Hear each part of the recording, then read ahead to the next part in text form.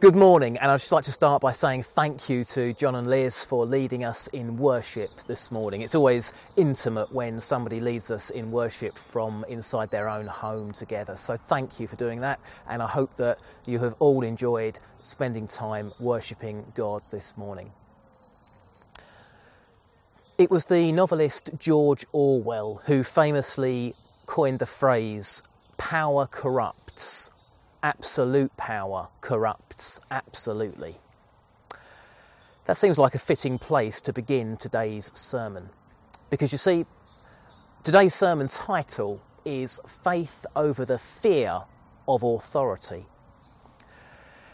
Authority and power go hand in hand. They're ways to describe pretty much the same thing.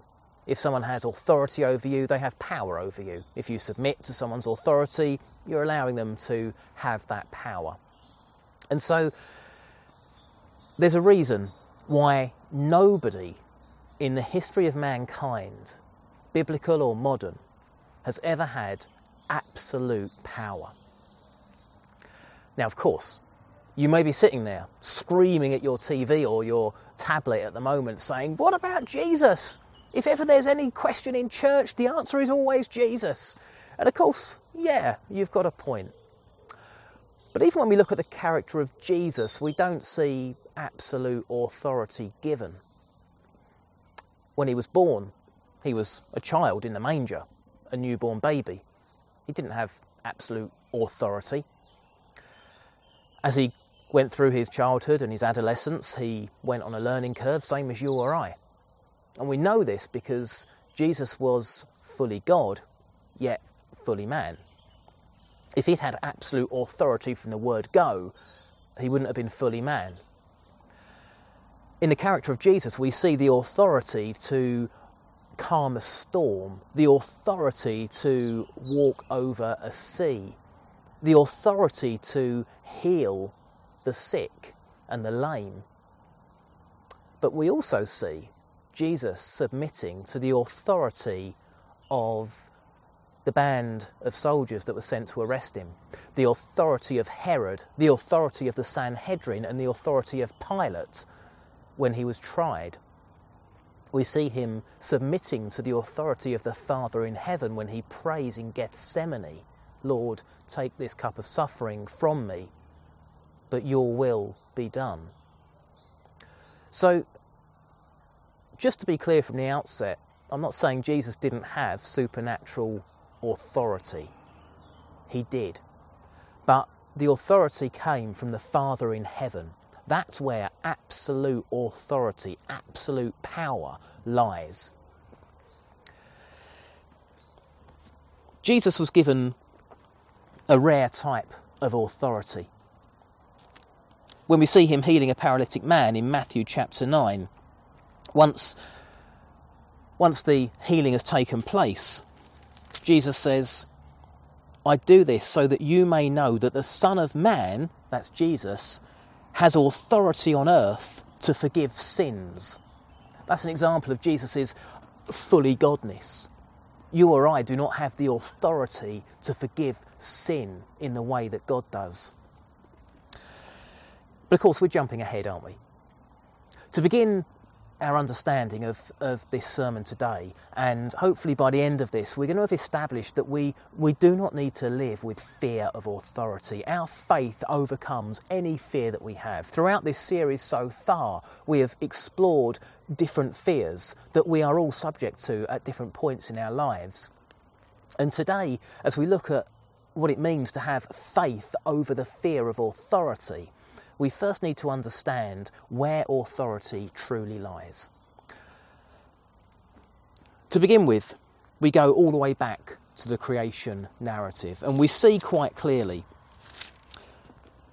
in Genesis chapter 1, verse 26, God said, "Let us make man in our image, in our likeness, and let them rule over the fish of the sea and the birds of the air, over the livestock, over all the earth, and over all the creatures that move along the ground."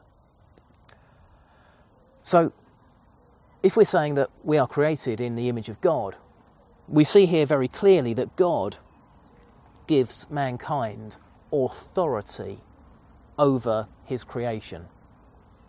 That's a big responsibility. That's a big statement. We are given authority by God. Now, authority comes in many different forms. The authority that God was giving there is the authority of stewardship, to take care of the world around us. And that's why it's so important that we make sure that we do that. That's why it's so important that we back initiatives that are going to make the world a better place environmentally. It's important that we care for living things, that we make sure that we treat the birds of the air, the animals, the fish, that we treat all these things with respect.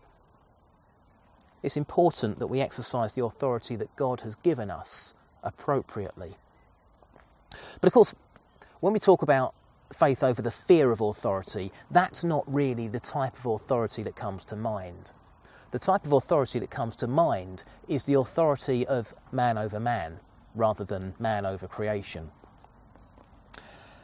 I'm sure you'll be familiar with what the letter to the Romans says. Chapter 13, verse 1, "Everyone must submit himself to the governing authorities, for there is no authority except that which God has established. The authorities that exist have been established by God." And so Paul's saying there to the Romans, look, don't rise up against Caesar, work within the system. Work within the system of laws and rules that you've been given, to the point that you don't violate God's law, to the point that you honour God. Now, I know that many of us today have spent 12 months worrying about the future of the church and the way that the church is going to be able to react after 12 months of having the doors shut to its buildings.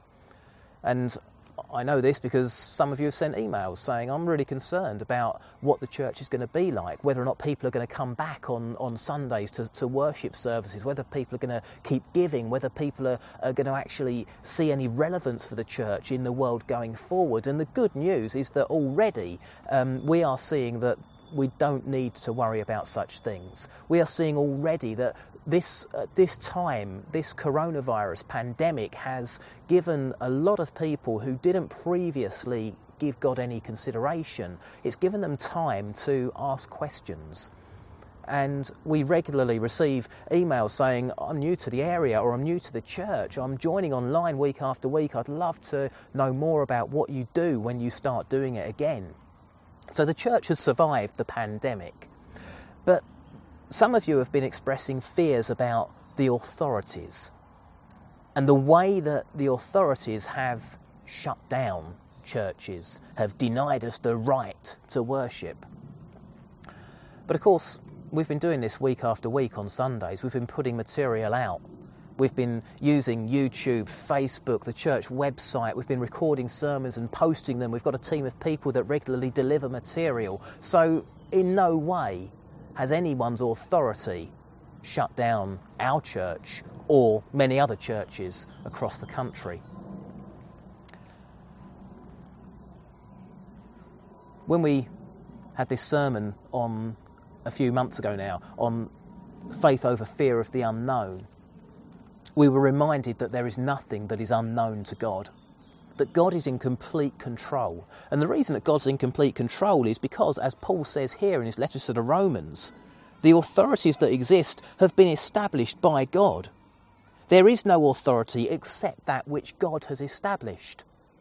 So if we've got faith in God, true faith, then we don't need to fear any authority, because true authority comes from God, lies with God.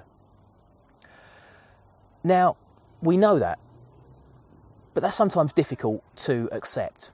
And it's sometimes difficult to actually see and appreciate when we're in the thick of a situation where we're having to submit to an authority that we're not comfortable with. And what I want to do now is just go back to a couple of stories which hopefully you'll be familiar with, but for some people they may be new, and they show us examples of when people in Scripture, people in history, have found themselves being put in a position where they have to face up to an authority that terrifies them, and it's their faith that is truly tested. So to begin with, we're going back to the second book of the Bible, Exodus. And in Exodus we see Moses. We meet Moses, who would go on to become a leader of God's people, a great prophet, a great communicator with God. He was chosen by God. Now, we're not going to go through the entire story of Moses today, but we're going to look at one specific instance where God gives Moses a task, and Moses knows that he cannot do it. He's terrified. Listen to this. It comes from chapter 3, Exodus chapter 3, starting at verse 11. God has said to Moses, I want you to go to Pharaoh, the ruler of Egypt, and tell him that his slaves, the Israelites, are going to be set free. Now, Pharaoh was a pretty intimidating guy. He wasn't the sort of person that you went and had a friendly chat with. If you went before Pharaoh, you were on your knees. You were submitting to his authority. He was intimidating. Moses is not a confident speaker. He is not a natural leader. And so this is what he says to God. He says, who am I that I should go to Pharaoh and bring the Israelites out of Egypt? God said, I will be with you. And this will be the sign to you that it is I who have sent you. When you've brought the people out of Egypt, you will worship God on this mountain. Moses said to God, suppose I go to the Israelites and say to them, the God of your fathers has sent me to you, and they ask me, what is his name? Then what shall I tell them? God said to Moses, I am who I am. That's what you're to say to the Israelites. I am has sent me to you. God said to Moses, say to the Israelites, the Lord, the God of your fathers, the God of Abraham, the God of Isaac, and the God of Jacob, has sent me to you. This is my name forever, the name by which I'm to be remembered from generation to generation. So God shows his authority. God says to Moses, look, this is not your power that's going to bring my people out of Egypt. This is not your authority. You are simply my mouthpiece. You are simply representing me. I'm the one that is sending you. And if you want to know my name is I am. That's a statement of authority in itself. God calls himself I am. Who's got authority? Me. Who's in charge around here? I am. Who's the creator? I am. Who's the one that knows the past, the present and the future? I am. Who's God of God, Lord of Lords, King of Kings? I am. Who's God right now, today, here in 2021? God says, I am. And at every moment, every second of every day throughout history and throughout the future that is yet to come, who is God? God says, I am. He never changes, he never weakens, he never changes at all. He is the unchanging God. And that's why his name is I am. That's why his authority is absolute. Now Moses eventually submits to God's authority, but he is still absolutely terrified when he goes before Pharaoh. And sometimes what we find is we need to step back. We need to be able to step back and see things from a distance in order to be able to appreciate what's going on. We need to take a different perspective.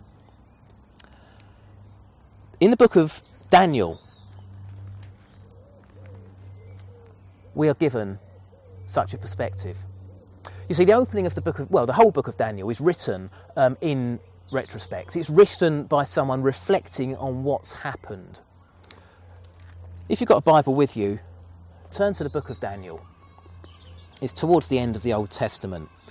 And the opening of a couple of verses of the book of Daniel are actually seismic. They record huge, huge historical events, but they're almost glossed over as the writer wants to get to the bit including Daniel. But just look at these first couple of verses, because they teach us an awful lot about the authority of God. Daniel chapter 1 begins, in the 3rd year of the reign of Jehoiakim, king of Judah, Nebuchadnezzar, king of Babylon, came to Jerusalem and besieged it. So we're in Jerusalem, God's holy city, the city that's been built according to God's instruction. It's got the temple that Solomon built sitting there. The king of Judah is appointed by God. It's someone that God has given authority to. This is authority over God's people. So if you were one of God's people sitting in Jerusalem and suddenly your fiercest enemy, an enemy that is feared throughout the land, they're known for being brutal and vicious, they suddenly rock up over the horizon and lay siege to the city, you could be forgiven for feeling fairly confident, feeling fairly safe, because this is God's city and God's got total authority. So we're okay. This siege isn't going to last long. God will, by some miracle, give us the power to overcome and defeat those who are laying siege to the city, these Babylonians. You'd think so, wouldn't you? And the Lord delivered Jehoiakim, king of Judah, into the hands of the king of Babylon, along with some of the articles from the temple of God. What? So hang on, this is God's chosen people in God's holy city with God's temple, and the enemy of God's people come and lay siege to God's city, and God allows them to ransack the city, to burn the temple, to destroy the homes of the people, to slaughter some of the people and the rest of them to take into slavery. You can forgive the people of Judah for maybe questioning God on this one. You see, this is just the 2 verses from the opening of the book of Daniel, and they're these massive events that are described. Now imagine if you weren't sitting here in 2021 able to look back at history and see what had happened and be able to see the way that God's authority had been carried out. Imagine you were in that city at that time. This would have been life-changing, earth-shattering, maybe even faith-shattering.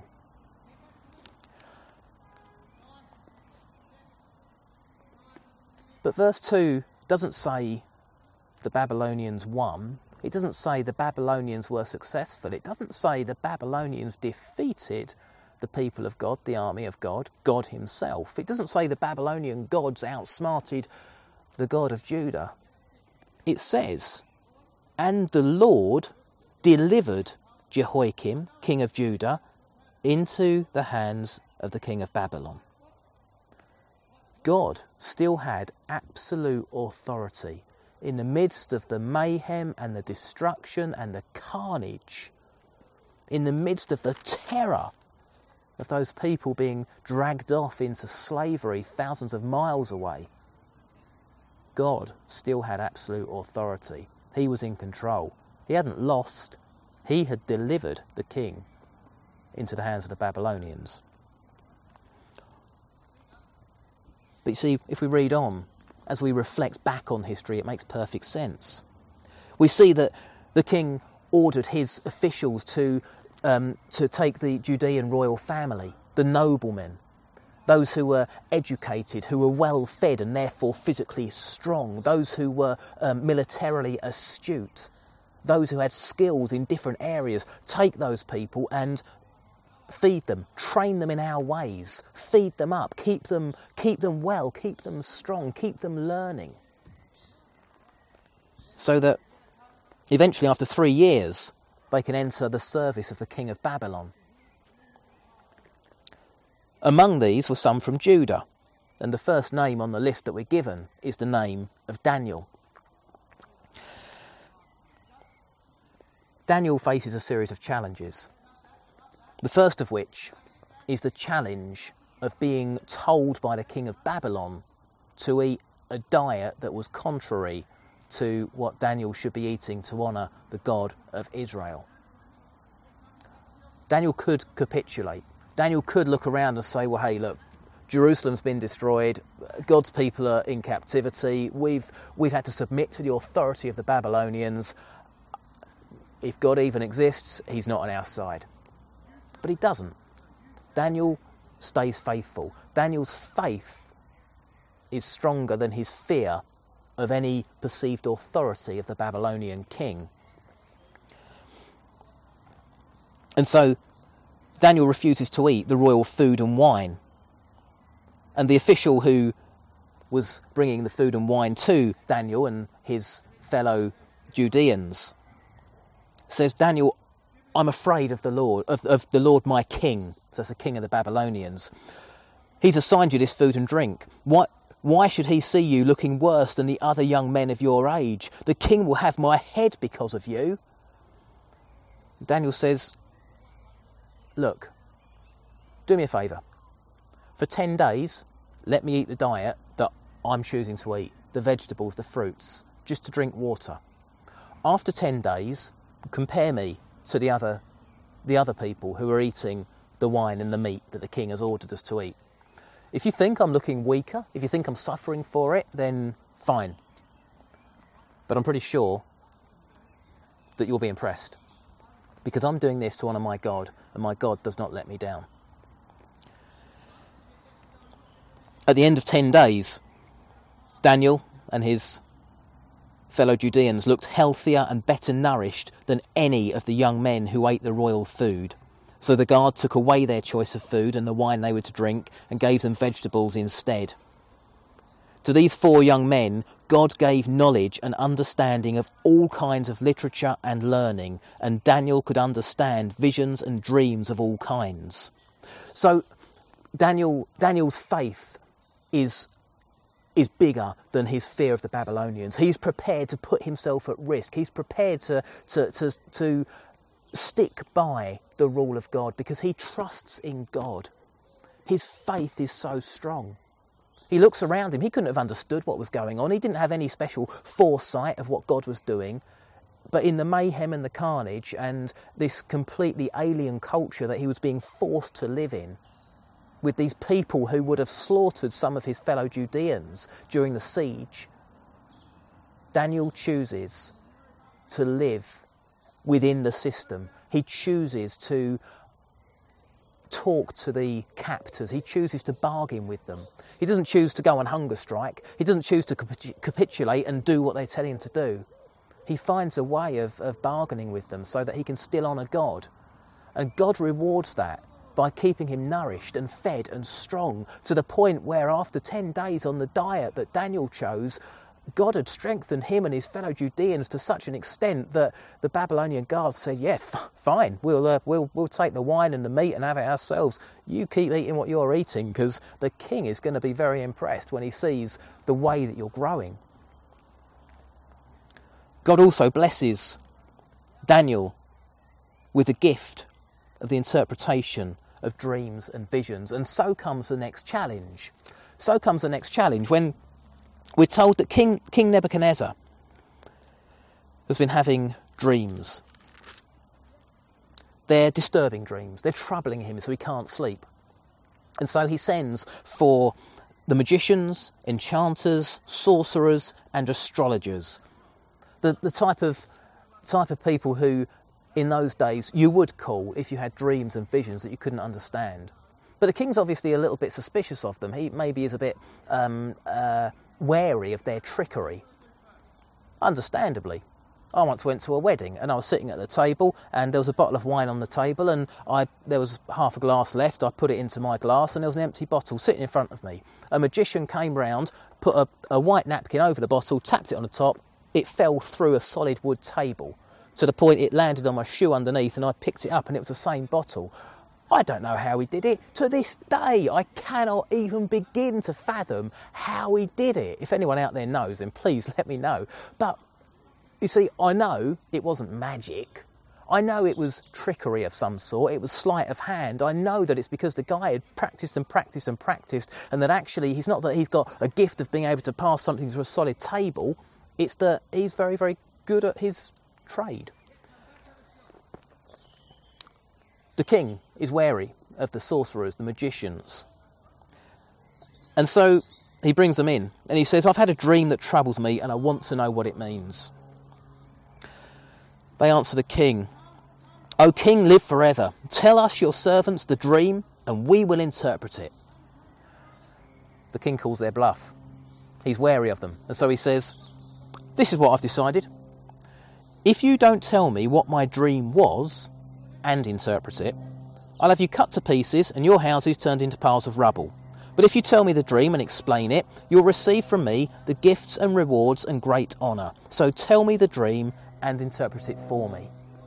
You see, they've come to him thinking, he'll tell us the dream, we can make something up, we can guess, we can tell him what he wants to hear, we can flatter him, and then he'll love us for it, and then he'll want us to interpret more dreams. It doesn't matter. But the king is serious about this. The king genuinely wants to know. He says, no, I'm not going to tell you the dream. You tell me the dream, and then you tell me the interpretation as well. This is a test. And of course, their lives depend. They're going to be ripped to pieces if they can't do this.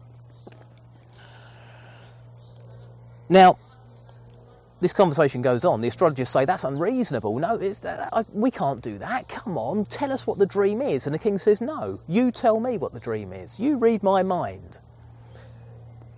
Once again, we see God's authority working. Where's God's authority working in this situation, you might think? But actually, read on. In chapter 2, verse 10, the astrologers answered the king, "There is not a man on earth who can do what the king asks. No king, however great and mighty, has ever asked such a thing of any magician or enchanter or astrologer. What the king asks is too difficult. No one can reveal it to the king except the gods, and they do not live among men."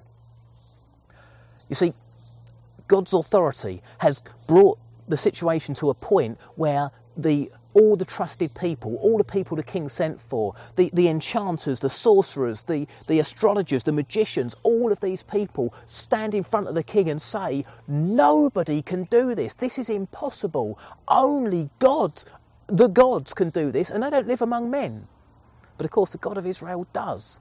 Our God is among us. He's in us and around us. He's working through us. He listens to us because he loves us. This is not some idol, some empty deity. Our God is the living God, the one true living God.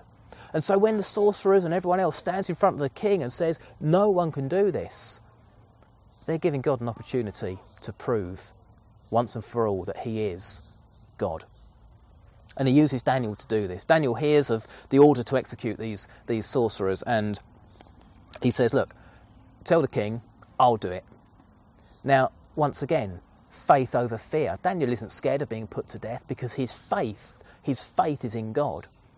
What happens is Daniel basically puts his head on a chopping block, and those of his friends as well. He says, we will do this. Our God will do it. No problem. Daniel's got absolutely no reason to say that whatsoever. He could have said, yeah, fine, behead them, I don't care. But he doesn't. He knows that God has got absolute authority. He knows that he doesn't need to fear God. He doesn't need to fear the Babylonian king, because his faith is in God. He has faith over the fear of the authority of the Babylonian king, because he knows that absolute authority lies with God. And so that night, Daniel goes to sleep, and in a vision, the dream and the interpretation are revealed to him. And he goes to the king the next day, and he tells the king what the dream was, and the king is absolutely amazed. And as Daniel's explaining the interpretation, having said to the king, no wise man, enchanter, magician or diviner can explain to the king the mystery he's asked about, but there is a God in heaven who reveals mysteries. So Daniel takes the opportunity to tell the king about God. He says, look, this isn't my power, this isn't trickery, or I'm not a sorcerer or anything like that. I'm simply a man of faith. And God, my God, rewards my faith. And this is what he's shown me. He's shown King Nebuchadnezzar what will happen in the days to come. Your dream and the visions that pass through your mind as you lay on the bed are these. And he goes into explaining what it is. In the explanation later on, he says, the God of heaven has given you dominion and power and might and glory. In other words, the God of heaven has authority over you. The God of heaven delivered Jerusalem into your hands. The God of heaven has given you your status in the Babylonian kingdom. You might not be part of the people of Judah, but you still fall under the authority of the God of heaven. In verse 44, he says, in the time of those kings, the God of heaven will set up a kingdom. So Daniel's prophesying what's going to happen. The dream that was given to Nebuchadnezzar included a prophecy which Daniel is now explaining and unpacking for him. The great God has shown the king what will take place in the future. The dream is true and the interpretation is trustworthy. In other words, Nebuchadnezzar, God has revealed to you what's going to happen in the future. This is my God talking to you because he's your God as well. And eventually, having done all this, having been so faithful to God's authority and not allow any fear to overcome it, Daniel hears Nebuchadnezzar say these words, "Surely your God is the God of gods and the Lord of kings and a revealer of mystery, for you were able to reveal this mystery." And then we see Daniel being given status and opportunity. And the story goes on. It's not all rosy. Eventually he finds himself in the lion's den, but that's for another time.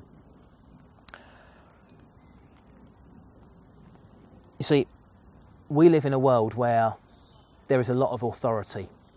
But what we must never forget is that we can choose whose authority we submit to. We can choose whether we allow this to have authority over us. Whether every time a message comes in or there's a call or an email, we go running to it and stop everything else. For a lot of us, without realising it, we've given that authority. In the same way, there might be certain people around us who demand our attention all the time and distract us from spending time with God. Well, we can decide who we give our time to.